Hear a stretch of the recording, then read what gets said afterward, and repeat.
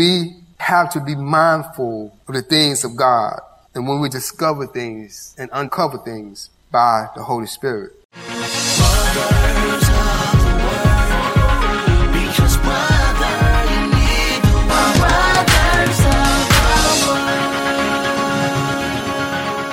And now for Root Your Trust in God, Part 1, the 4 elements of trust. Welcome to Brothers of the Word, because brother and sister, you need the Word.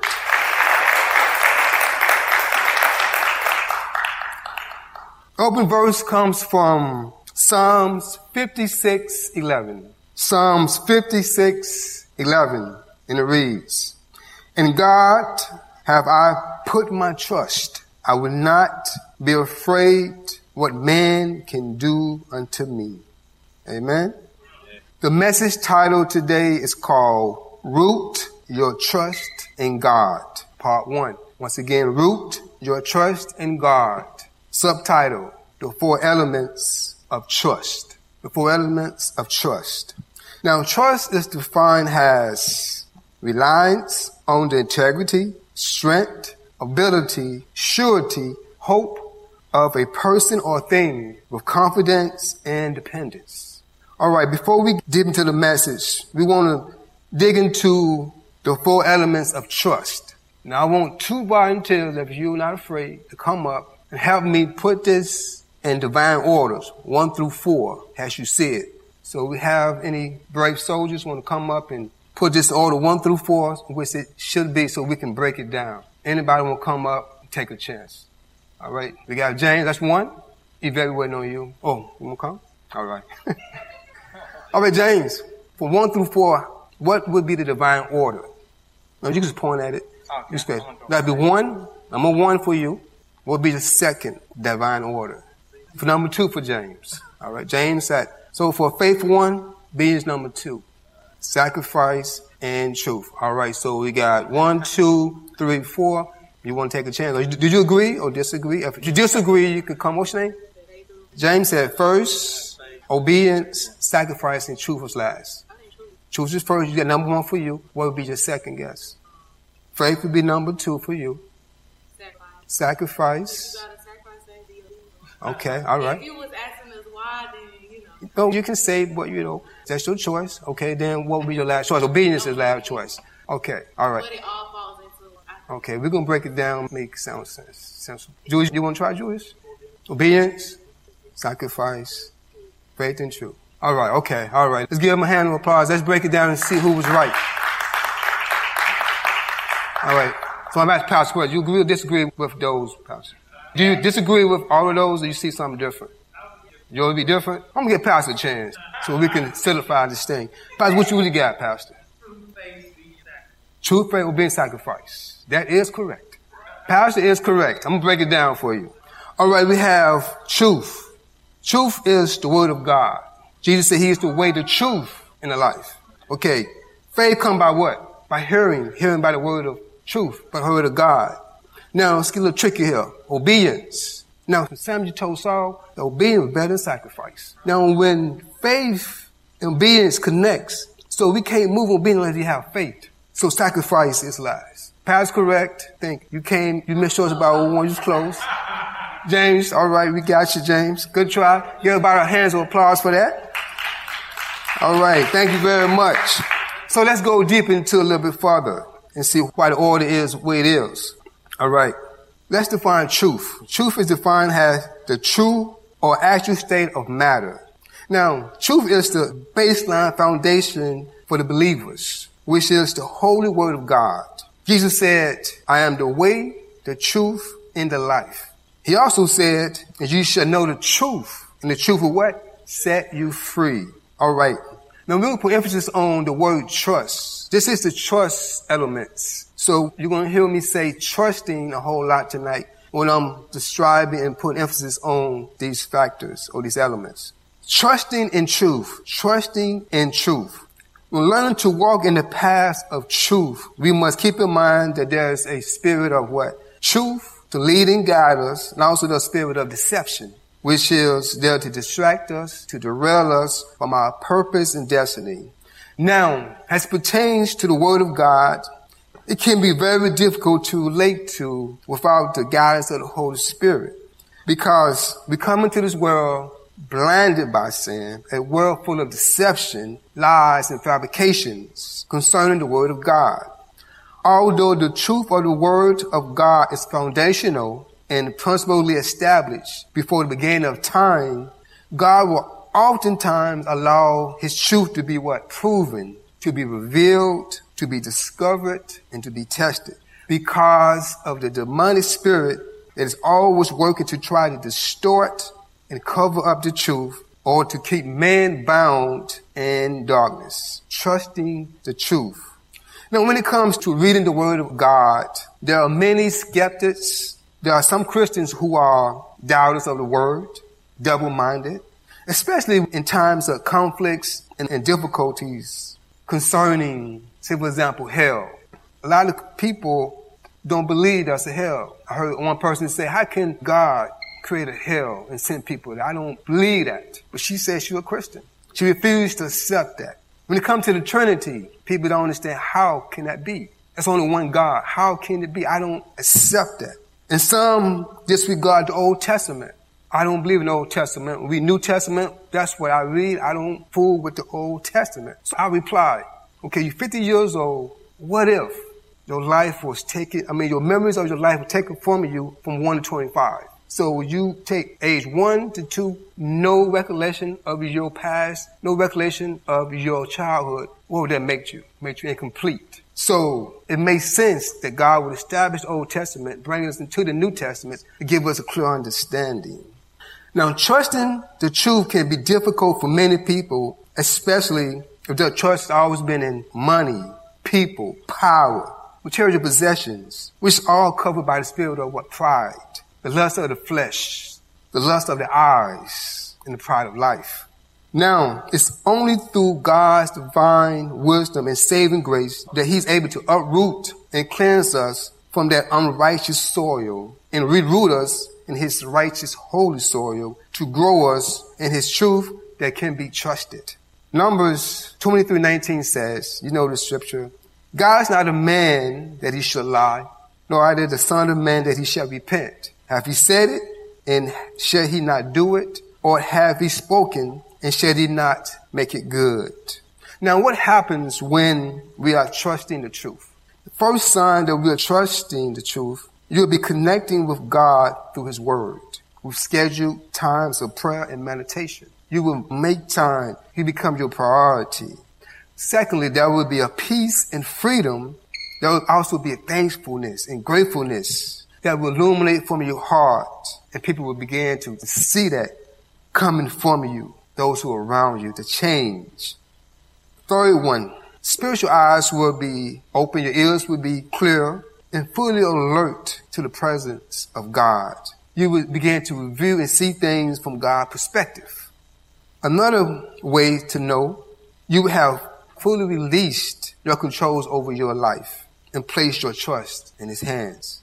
Now, God give us the faith to trust His truth, trusting His truth. Romans 10:17 says, so then faith cometh by hearing, and hearing by the word of God. Now, let me elaborate, as I mentioned earlier, about God's allowance of His truth. The first one is God's truth must be revealed. His truth must be revealed. Now, it is God who initiates His divine revelations and disclosure of Himself and His will to His people, to His creations, to His creatures. There are millions of people who have lived and are living on earth who have never picked up the Bible, who never attended a Sunday worship service, maybe coming to the building for a funeral, maybe for a wedding, and still they refuse to surrender their life to Christ. Now, Romans 18:18 and 19 says, the wrath of God is being revealed from heaven against all the godliness and the wickedness of people who suppress the truth by their wickedness, since what may be known about God is plain to them because God has made it plain to them. Now, let's go a little further. Now, God revealed Himself to Moses for a reason, for a purpose. in the burning bush. He revealed himself to Moses and Israelites as they went down to Egypt. He revealed himself to the Egyptians, to the other nations, who he was and who he is. He said, I am that I am. He wanted to reveal himself, his power. He did miracles, signs, and wonders in Egypt and in the wilderness. Even the other nations was fearful.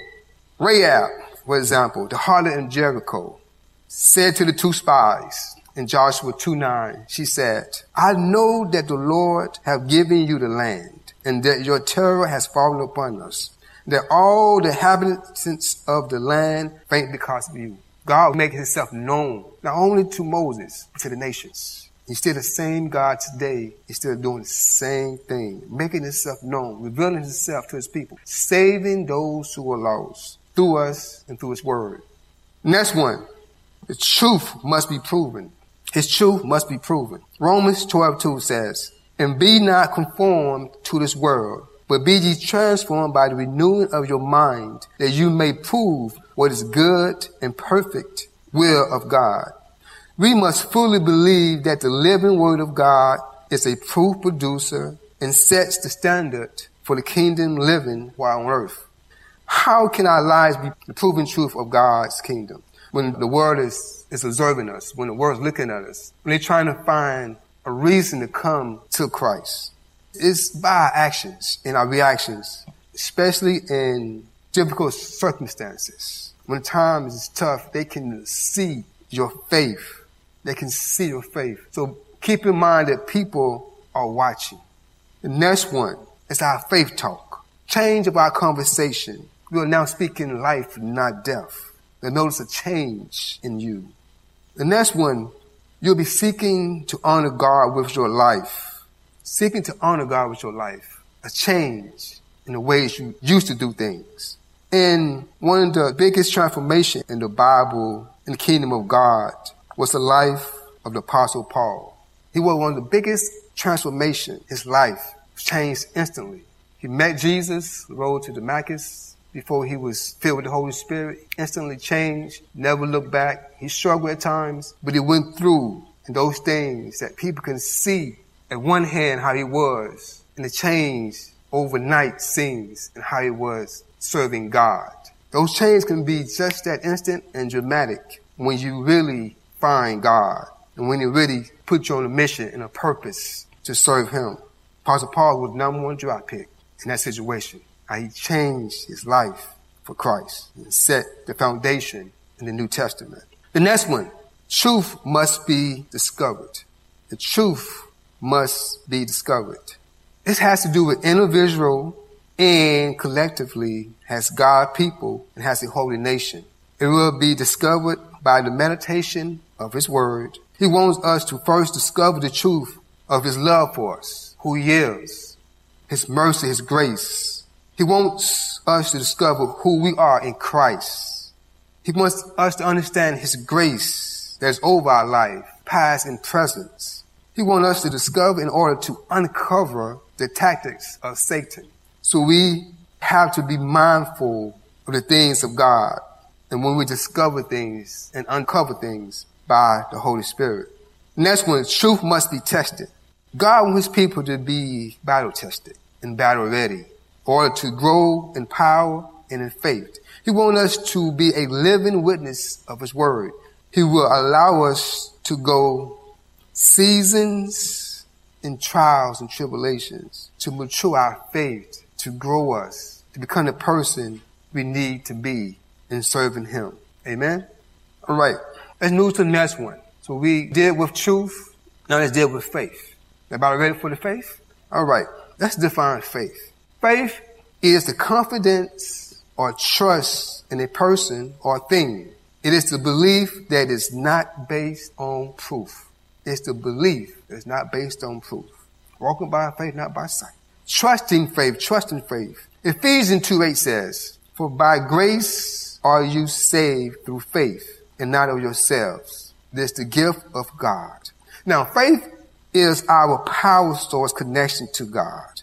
Without faith, it is impossible to please him, but God has dealt to to every man a measure of faith. That was the word say. So God says it's impossible to please him without faith.